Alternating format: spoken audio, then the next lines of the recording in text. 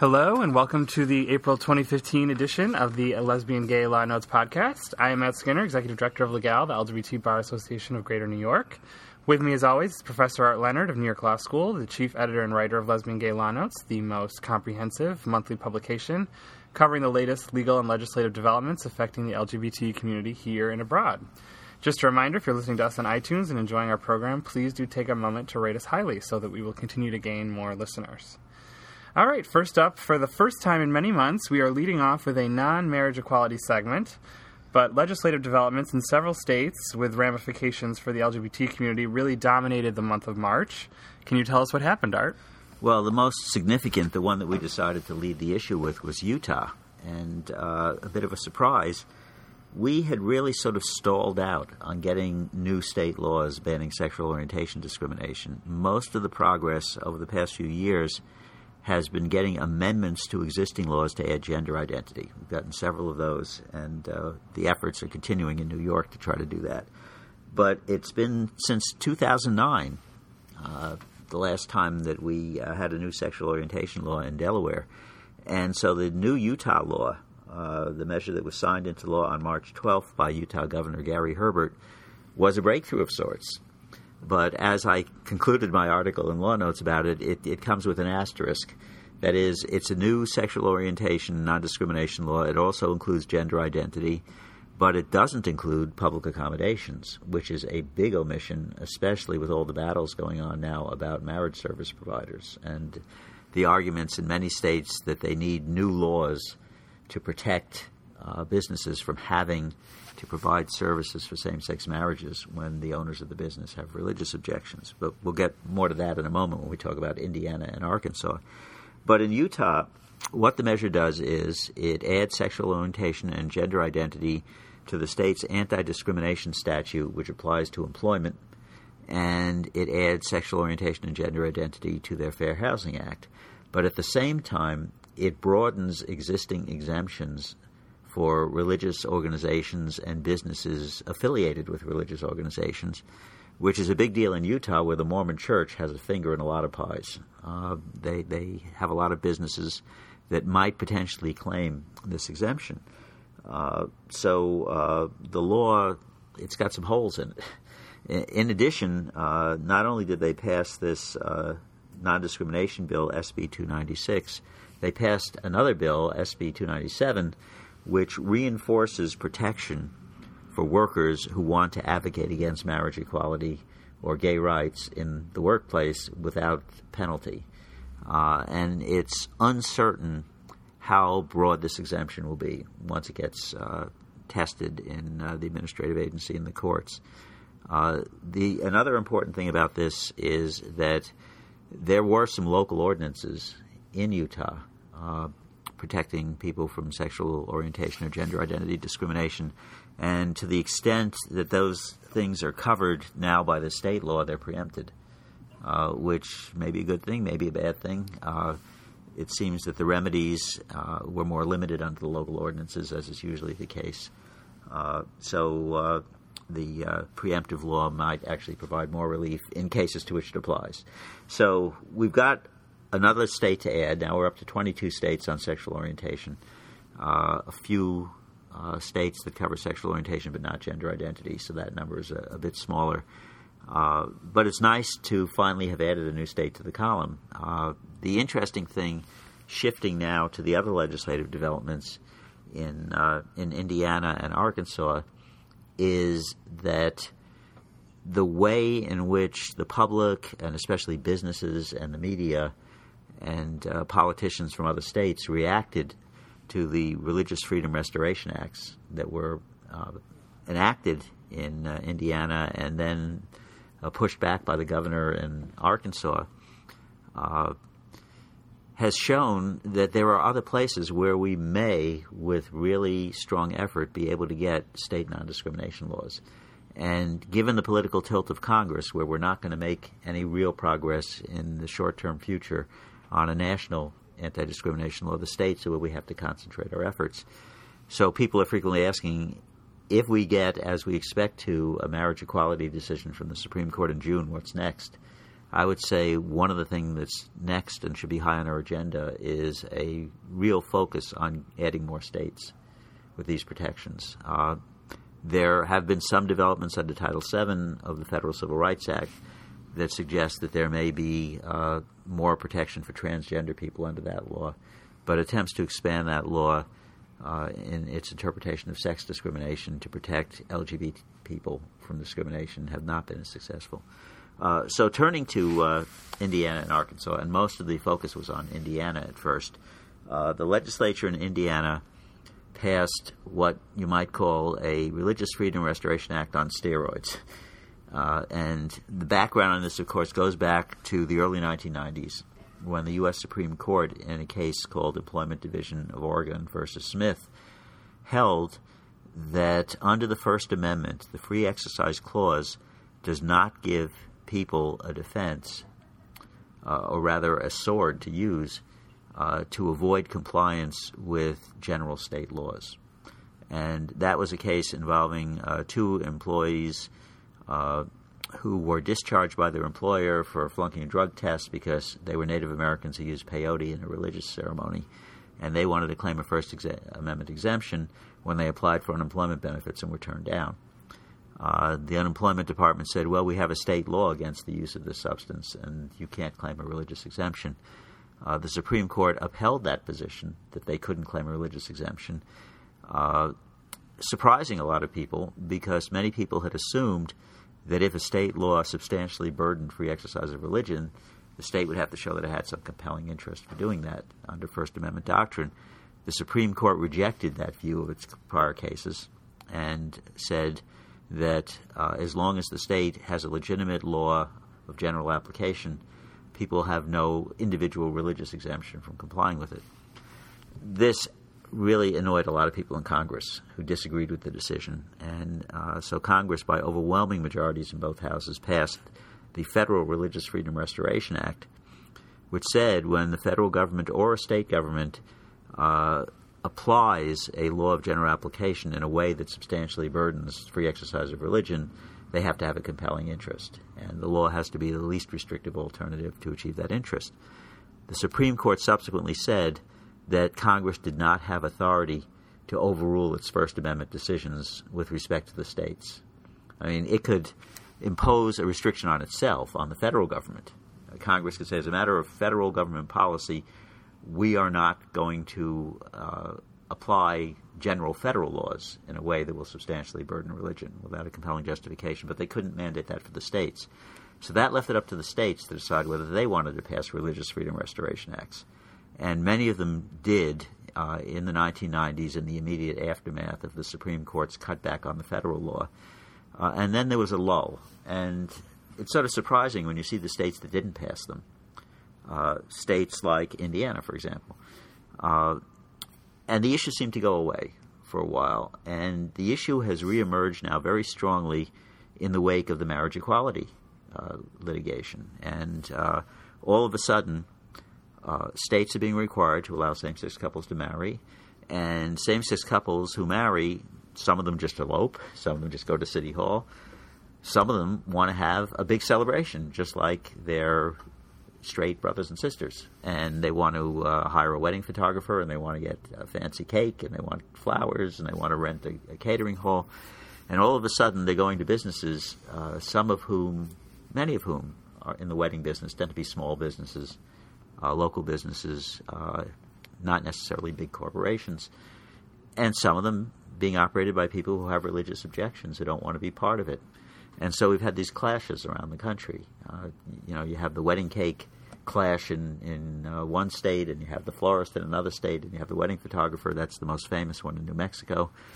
And state legislators all of a sudden feel from some of their constituents a pressure to protect them from having to participate in these ceremonies. And it seems pretty clear from the sponsors of this new round of Religious Freedom Restoration Acts that that's what they're really aiming at. They want to protect small businesses with religious objections from having to be complicit in same-sex marriages. So the Indiana statute was about the broadest that you can imagine in terms of protecting free exercise of religion from having to comply with general state laws. It defined very broadly the concept of a burden on free exercise of religion, including someone who thinks that complying may subsequently impose a burden or something of that sort. And it also authorized this to be raised as a defense in private litigation, not just in cases where the government is bringing an enforcement action. So there was a lot of criticism of the law. Governor Mike Pence signed it into law saying, as far as he was concerned, it was not about discrimination. It was about protecting free exercise of religion. But it became pretty clear very quickly that he and the legislative leaders in Indiana had misread the public temper on this. Because there was a storm of protest. In some cases, it involved businesses that talked about pulling activities out of Indiana or delaying projects that were in prospect for Indiana. There was talk about conventions being canceled, governors from other states putting restrictions on travel to Indiana by state employees for business purposes. And, of course, the blogosphere went wild. The media went wild. Local newspapers in Indiana went wild. A major newspaper devoted its entire front page to a large print statement, "This must be fixed." Right. And everyone focused on the fix. And the fix that was ultimately agreed upon by Governor Pence and the Republican legislative leaders in negotiation with some of the business critics was to amend their Religious Freedom Restoration Act to say that the statute could not be used as a defense to a charge of discrimination in violation of state law or sexual orientation or gender identity. They had to add that because Indiana state law doesn't cover sexual orientation or gender identity. And immediately there was further criticism saying, well, why not? Governor Pence, should businesses in Indiana be able to discriminate? On an interview, nationally televised interview on ABC, George Stephanopoulos tried to put that question to Governor Pence, and he just wouldn't give him a straight answer. Right. Pardon me for saying straight answer. Actually, he was giving straight answers in that sense, but he wasn't answering the question. Right. But I think it's a question now that has to be faced because it was clear from the public reaction to this law and more to the idea of the law than to its actual application, that there is a strong majority in this country in favor of banning discrimination based on sexual orientation or gender identity. It cuts across political lines. Republicans under the age of 35, a majority, are in favor of banning such discrimination. So as generational change comes to the Republican Party, they may be less reflexively opposed to such legislation. Overwhelming support for it in the Democratic Party. And we saw the same thing play out on a smaller scale in Arkansas, because Arkansas, the legislature, also passed a very similar bill. And the governor said, I'm not going to sign this. He said to the legislature, cut it back to something like the federal bill, because the federal law is relatively uncontroversial at this point, although the Hobby Lobby decision has made it a bit more controversial when the court interpreted the protection for persons, free exercise religion, to extend to corporations. But the Arkansas legislature backed down, and they passed a revised version that was much more like the federal law, which the governor then signed. Not that that's a panacea, because Arkansas doesn't ban sexual orientation discrimination either. So the next big thing, of course, is to push for laws banning sexual orientation discrimination on a state level. In many states, we have lots of municipal and county laws. There were about a dozen in Indiana, which would have been preempted by this Religious Freedom Restoration Act to the extent there was a difference. But now this amendment seems to save the day, most likely. Although in Arkansas, previously they did, Arkansas, a couple months ago, preempt all their local. They passed a law saying that localities cannot cover prohibited grounds that aren't part of the state law. And so, although there are a handful of municipalities in Arkansas that want to ban sexual orientation discrimination, they can't. Right. All right. We'll take a short break, and when we return, we'll change gears and discuss the latest marriage equality developments.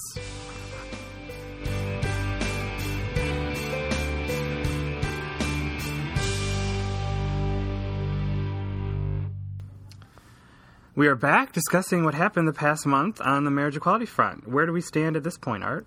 Well, we picked up another state, provisionally at least, and that's Nebraska. We had a decision in Nebraska on March 2 from senior U.S. District Judge Joseph F. Batillon, who, in fact, was the same district judge who, long ago, had struck down their anti-gay marriage amendment on grounds that it violated the political rights of the gay community in Nebraska, but he was overturned by the Eighth Circuit in that case. But the marriage equality case came before him, and in Waters v. Ricketts, he was ruling on a motion for a preliminary injunction to order the state to allow marriage in advance of trial. And he said the plaintiffs have all the arguments here. The state was really pushing the old Baker v. Nelson argument, the argument that because the Supreme Court found no substantial federal question back in 1972 being presented by a Minnesota marriage equality case, therefore all lower federal courts lack any authority to rule on the merits on marriage equality, that it's not a substantial federal question. Well, as far as the judge was concerned in Nebraska, that was nonsense. And in fact, now that the Supreme Court has granted cert on the marriage cases from the Sixth Circuit, it's clear that it's nonsense, because the granting of cert signifies that the court thinks there's a substantial federal question, right? And in addition, Justice Thomas echoed that as well in dissenting from the refusal of the court to stay the Alabama marriage decision. He said people are going to interpret that as are stating what the outcome is going to be on marriage equality, and this is an important constitutional question that shouldn't be decided by indirection. So clearly, I think Judge Batillon's got that one right. He said, no, we can get to the merits on this.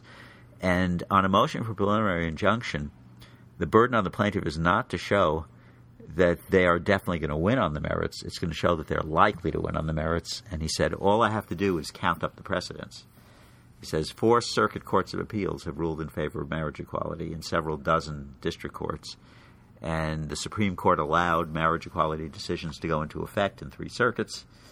And in the Ninth Circuit, subsequently, after the Supreme Court had denied cert in the other 3 circuits, the Ninth Circuit, the court refused to stay marriage equality rulings within the Ninth Circuit after the Ninth Circuit ruled in favor of marriage equality. So he said the probability that the plaintiffs are going to win this case is overwhelming.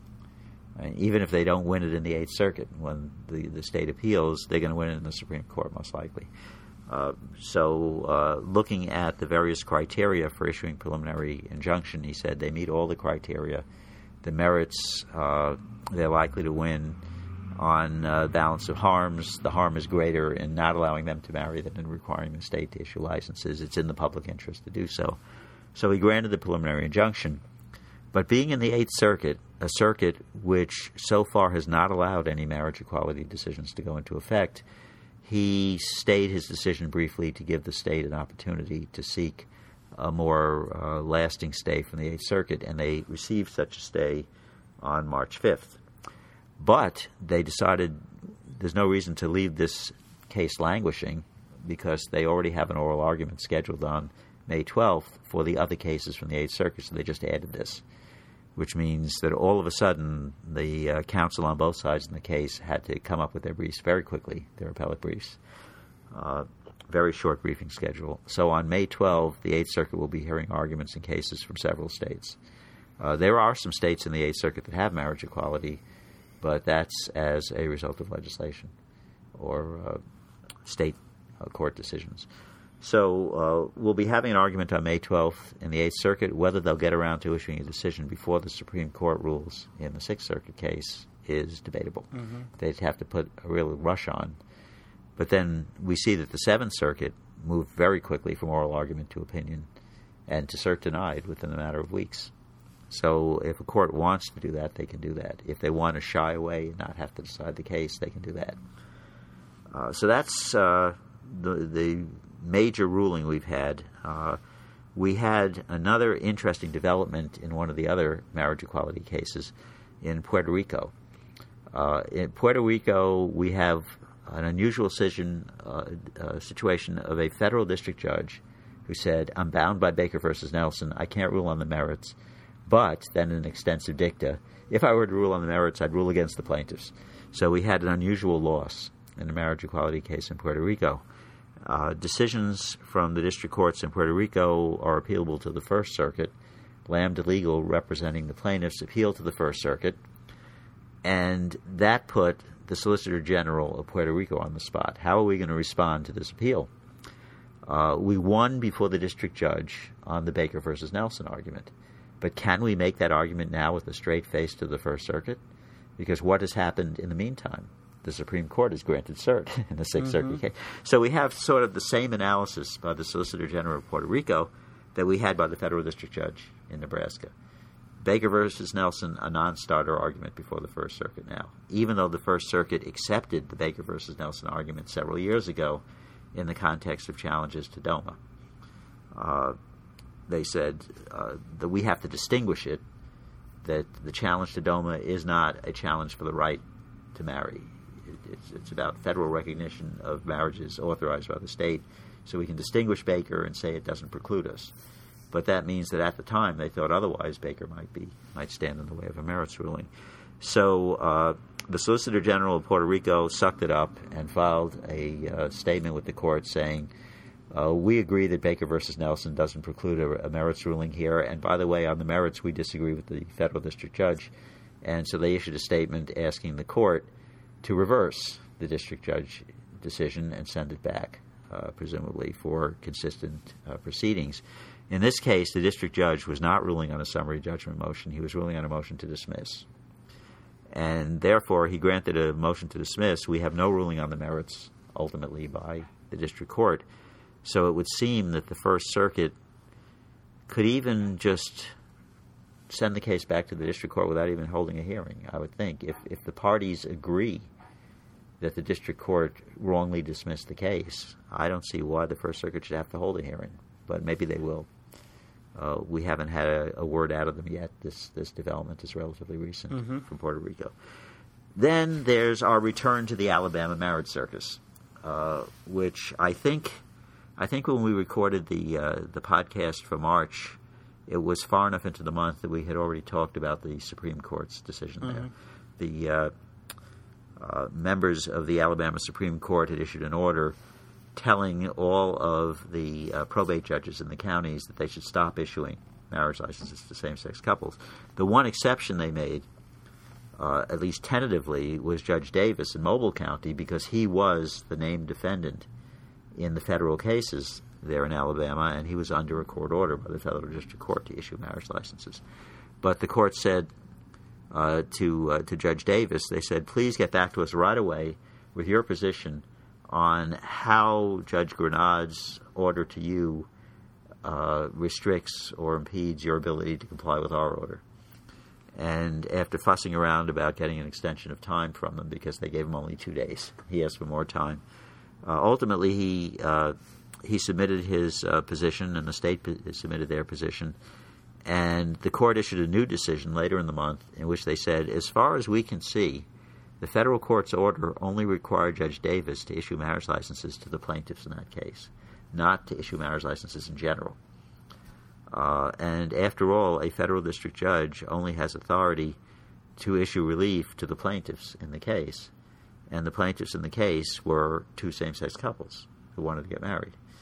But change was brewing in the federal case because counsel for the plaintiffs filed a motion with the court asking to file a new amended complaint that would expand the case into a class action on behalf of all same-sex couples who want to get married in Alabama against all the probate judges. And she agreed to allow them to amend the complaint, but said she would require more briefing from the parties on the question of class certification. So as we begin the month of April, the new complaint is on file, but the court has not yet rendered a ruling on whether they're going to certify a class. But it's hard to see why they wouldn't. If the district judge wants to move forward and get by this Alabama Supreme Court decision, which basically was pretty nasty to her. I mean, it was disparaging her ruling, taking it apart and saying that it doesn't bind us. So I think, she may have her dander up on this, and we may see some motion. But you could tell people, look, just be patient. In a few months, the Supreme Court's going to resolve all this. But how confident can we be? Right. There was another development. The U.S. Department of Labor had tried to fix the problem with the Family and Medical Leave Act. People will recall that back in the summer of 2013, after the Supreme Court decided U.S. v. Windsor, the Obama administration took the position, well, now we have to recognize legally married same-sex couples. And we will do that to the extent it is possible to do that under existing law, absent, of course, Section 3 of DOMA, which had been struck down by the court. So they basically did, for purposes of tax law and a lot of other laws, they just unilaterally extended recognition to same-sex marriages.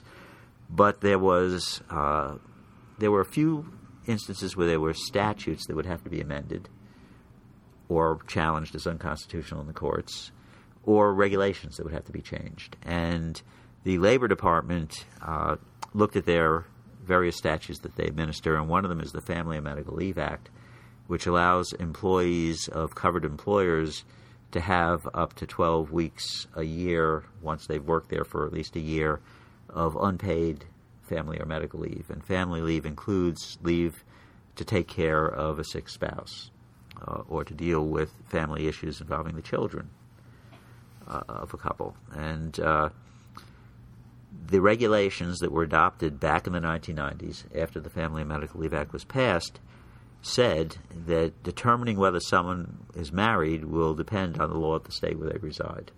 So there was a regulation there. And although the Obama administration could take the position that in states that recognize the marriages, we will recognize the marriages for purpose of the FMLA, we can't do that in states that don't recognize the marriage under the current regulation. So they published a proposed new regulation to change the definition in the regulation on which marriages will be recognized. They received public comments. They published a final rule in the Federal Register, and it was all set to go into effect on March 27th. But just before it was to go into effect, the Attorney General of Texas filed a lawsuit in federal district court claiming that the Obama administration did not have the authority by regulation to require the state of Texas to recognize same-sex marriages because of, get this, Section 2 of DOMA. Now, everyone thought after Windsor, DOMA is a dead letter, but the only part of DOMA that was struck down in the Windsor case in 2013 was Section 3, the federal definition of marriage. Section 2, which says that states are not required to recognize same-sex marriages from other jurisdictions, that was still there. That hadn't been dealt with by the court in the Windsor case. And so far, it has not been declared unconstitutional. So the federal district judge in Texas said, well, under Section 2 of DOMA, I agree that the state of Texas does not have to recognize same-sex couples. In an opinion that lacks clarity, it's unclear from the order of the judge. He said to the Labor Department, you shall stay this new regulation pending a decision on the merits, because this was a request for pretrial relief. Several other states had joined as co-plaintiffs after Texas filed their complaint. So does this apply nationwide to the application of this regulation to everybody, public sector and private sector? Does it just apply to the state governments, which are excused by Section 2 of DOMA from recognizing same-sex couples? Does that also excuse private sector employers in those states from recognizing them? It was a bit of confusion because the regulation was to go into effect on March 27th. So the Justice Department has filed a motion with the court asking for a hearing on clarification and stating their understanding that this would just apply to the 4 plaintiff states and it would just apply to state employees. But that may not be what the court's understanding is. So we're in a period now of uncertainty. The judge rebuffed the idea of just lifting the stay. So we're not sure where that case is going to go. Stay tuned for further developments. Finally, of course, we should say something about the Supreme Court because people listening to this will be interested in hearing what's going to happen. So the calendar is on April 28th, starting at 10 a.m. Eastern Time, the Supreme Court will hear 2.5 hours of arguments in the marriage equality cases. They will not be webcast live. Unfortunately, the Supreme Court absolutely refuses to have live webcasts of their opinions. They've only done it once. That was in Bush v. Gore back in 2000. I think they've regretted it ever since. So they have promised, the clerk of the court has posted a notice promising that they will post an audio recording as well as a link to a transcript by 2 p.m. on the 28th. So, and of course, people who really want to follow along, SCOTUS blog does live blogging of Supreme Court arguments, and I'm sure there'll be other live blogging going on. I hate to even say this out loud, but I'm going to try to get in myself, so I might have next month a in-person account to share with our listeners to knock on wood, actually getting in. I think everyone and their sister is going to try to get in. But yeah, I'm going to sit in my office in the comfort of my office, and what I advise people to do is, as soon as it becomes available, print out the transcript and then follow the transcript while you're listening to the audio, because it's sometimes difficult to figure out who's talking, and at least on the transcript they'll tell you who's talking, and sometimes it's difficult to pick up exactly what they're saying, and the transcript will be a big help with that.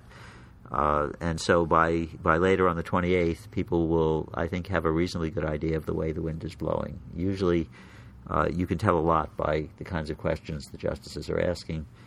Sometimes they're playing devil's advocate. You have to pay close attention to who's asking which questions.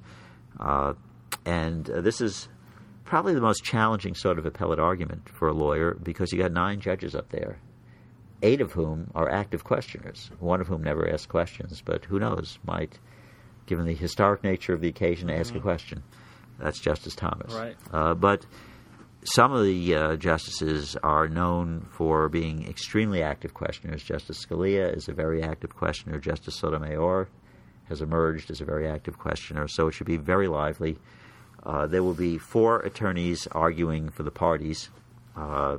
2 attorneys have been retained to represent the 4 states that are involved. One is former Solicitor General of Michigan, John Bursch, and the other is an Associate Solicitor General of Tennessee, Joseph Whalen. We should mention, too, I saw yesterday that Mr. Bursch has been had to withdraw from his firm. Yeah, so his firm didn't want to be seen as taking a side on this issue. Yeah. Although the article I saw suggested that if you go to their website, you see they have a very active gay community family law practice, among other things. So Mr. Bursch will be arguing on the question of whether same-sex couples have a right to marry under the 14th Amendment, which he will oppose, and Joseph Whalen will argue on the recognition question, which he will oppose recognition.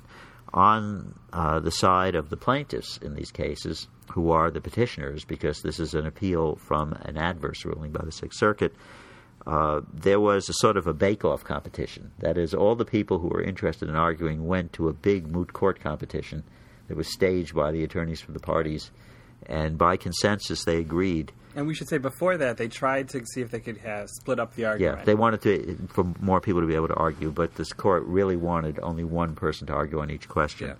Yeah. So they decided question 1 will be argued by Mary Bonato, who is the Civil Rights Project Director at Gay and Lesbian Advocates and Defenders in Boston. And this might seem puzzling to people. Why is an attorney from Boston arguing this? It's because GLAAD and every one of the national or regional gay legal organizations is involved with one or more of these cases. Not necessarily in bringing them in the first place, but in being brought in when the case has reached an appellate level because of their expertise. So although Mary Bonato has not actually argued in any of the 4 states in the marriage equality cases, she is recognized as one of the leading advocates on the issue because, among other things, she argued in the Massachusetts Supreme Court in 2003 in the case that was the first win in the state Supreme Court, an outright win for marriage equality. And she has been very much involved throughout New England. And as a result of her work, New England is solidly marriage equality, the first region in the country to be so. So she was the winner of the moot court competition and was designated to argue question 1. Question 2 will be argued by Douglas Hallward Dreimeyer, who is the head of the Supreme Court litigation practice at Ropes and Gray, and who has 15 Supreme Court arguments under his belt. And he, according to a profile that I read of him, is not gay himself, but has been very involved, was involved in one of the cases at the appellate level. The Tennessee case. The Tennessee case. Yeah. He was called immediately when the case went up on appeal in Tennessee. because he was a law school classmate and friend of one of the people who was very involved in the case from one of the gay organizations, and they knew that he was a crack appellate lawyer. They figured, bring in someone who's really, really strong. And he won the moot court to argue the second question, which is the marriage recognition question, which will probably be decided by default based on what happens with the right to marry question. There's been some speculation that the court might split the baby, as it were, and give us recognition without the right to marry, which is strange and I think unlikely.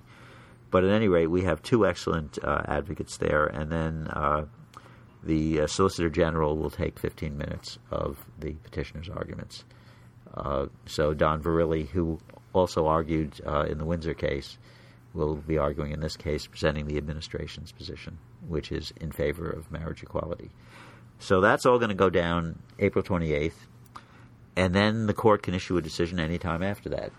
Since it is unlikely to be a unanimous decision, that means time for someone to draft a majority opinion, and then for someone to draft, or one or more dissenting opinions to be drafted, which means this really kicks it back to late in the term. Also, the Supreme Court has a tendency to hold the major cases till the last week of the term, which will be in June. So we would expect this decision to come out in June, probably just a few days before the Christopher Street Liberation Day celebrations in New York. And this year, depending how it comes out, they may be extraordinary celebrations, the way they were the year we passed marriage equality in New York the week before. So that last week in June is turning out to be a real big gay celebration week. Yeah. All right. Very interesting stuff. We'll take another short break, and when we return, we'll discuss an important New Jersey Supreme Court ruling from last month that could affect a very high-profile LGBT hate crime conviction.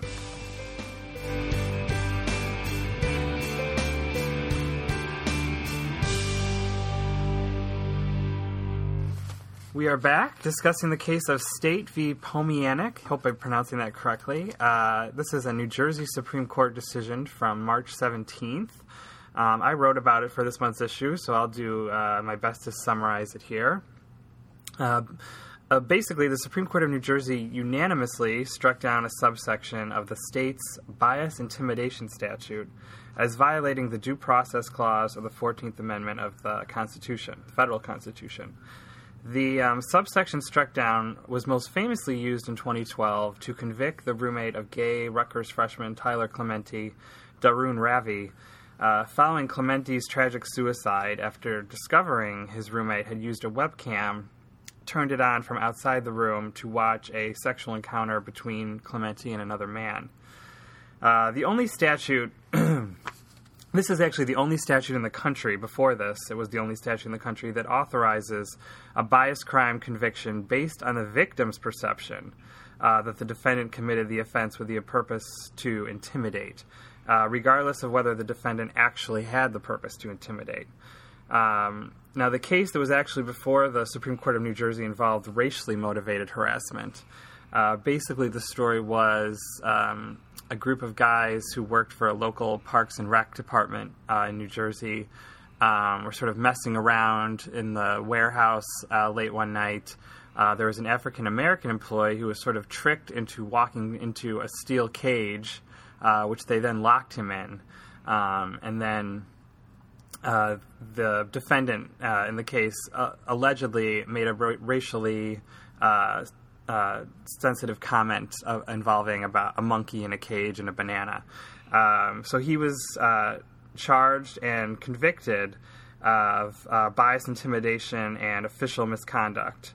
Now, on appeal, the appellate division, which is the intermediate appellate court in New Jersey, reversed these convictions via the First Amendment, saying that the statute was unconstitutional as a First Amendment violation. But to fix that, they added an intent, a mens rea requirement into the statute and sent it back to the trial court to retry the defendant with an intent requirement. But before that would happen, the Supreme Court of New Jersey took the case and looked at it themselves. Now, again, as I mentioned, what the Supreme Court focused on was really the uniqueness of the New Jersey statute and how it penalizes a defendant even if he has no motive to discriminate, so long as the victim reasonably believes he acted with a discriminatory motive. And there is a doctrine under the Due Process Clause of the 14th Amendment that deals with vague criminal statutes. And basically, if it's unclear to someone that they would be breaking the law, that makes it unconstitutional under this vagueness doctrine. The idea is that people should know when their conduct crosses the line into criminal conduct. And they really talked about... I understood the rationale. I don't know that all of it totally works. I mean, they kept saying that it's sort of impossible for someone to know what a victim's experience might be. And I sort of disagree with that in thinking that I think if you use certain words to an African American, I think most people would know that that's going to offend an African American. But I think But that involves stereotypical thinking about what will offend. I can see the court saying that it's not a good idea to have a criminal statute without a mens rea requirement. Right. And then saying, and the appellate division can't just invent one if the statute doesn't have one. Right. That's judicial legislating. And we go pretty far in interpretation to try to save the constitutionality of statutes. Yeah. But that, in the view of the Supreme Court, crossed the line by the appellate division. But the impact for the Ravi case is what got a lot of the media attention, right? Right. And now, Darun Ravi was convicted under the same subsection of the state bias intimidation statute, and now many people believe his conviction is now at risk. Now, he was only sentenced to 30 days and ultimately only did 20 days. So he's already technically received the punishment. There's no way to go back in time and take that away. But, it would be... There may be some probation aspects that still linger. But the point is he was convicted on a multi-count complaint. Yeah. And the judge actually, at the trial, expressed his own doubts about the constitutionality of this provision. So the judge did not enhance the sentence, even though the jury convicted on this ground. Right. So it's possible that this would just involve some sort of revision of the trial court's order and not necessarily require a new trial. However, according to newspaper reports, some of the jurors afterwards said that the evidence that the judge submitted about the impact of this on Ravi was some of the most effective testimony they heard. Yeah. And so it's possible that the argument could be made that the whole jury consideration was tainted by allowing that evidence, which was only relevant on this point. Because on the point of whether the defendant is guilty, the question isn't what was the impact. The question is what was his state of mind, what was his intent. And this was the evidence about how Tyler reacted when he found out what his roommate had done. So it really was about his internal reaction to. Yeah. So it's possible that a court could vacate the conviction, and that would throw it to the district attorney to decide whether to retry him or not. Yeah. I should mention, I actually sat with the executive director of the Tyler Clementi Foundation last week at an event, and he had told me that the lawyers that have spoken with him and the family have said they don't think they're going to lose the whole conviction. But that's it's speculative. It's all speculative. The case is pending before the New Jersey Appellate Division, I believe. Yeah. So we'll have to see how that one turns out. Yeah. All right, we'll take our last short break, and when we return for our Of Note segment, we'll close out with an interesting federal court decision about whether Grindr owes a duty of care to users of the gay hookup app.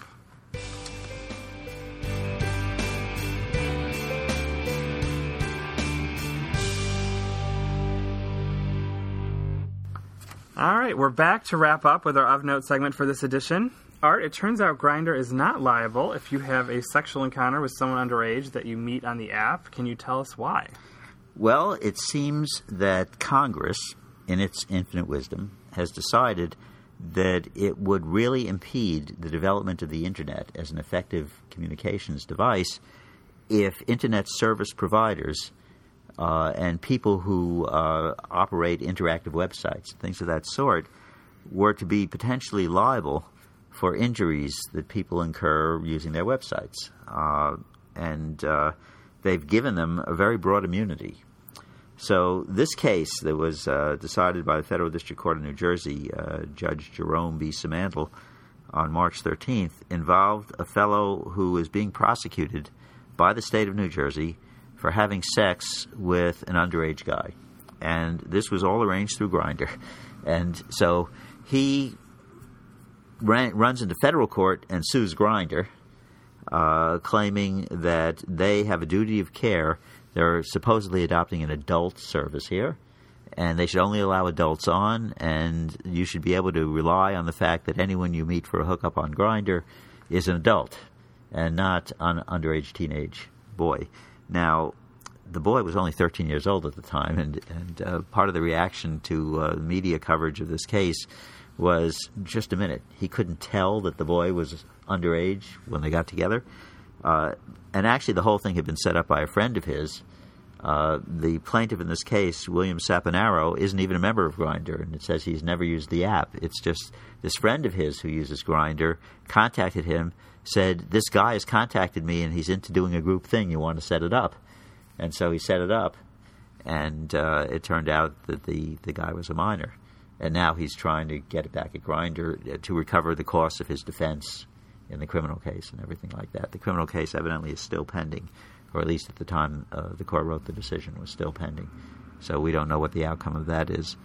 But it's a cautionary note for you guys out there who may be using Grindr.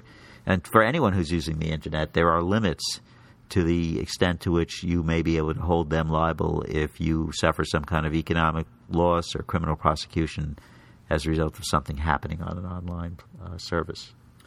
All right. Well, that's all the time we have today. Thanks for listening. To read the latest issue of Law Notes, please become a member of Legal or a Law Notes subscriber by visiting www.le-gal.org. This and future podcasts can also be found online in iTunes or at legal.podbean.com. Please take a moment to give us lots of stars there if you like the podcast. Follow Legal on Twitter at LGBTBarNY or find us on Facebook. Thanks again, and we will see you in May.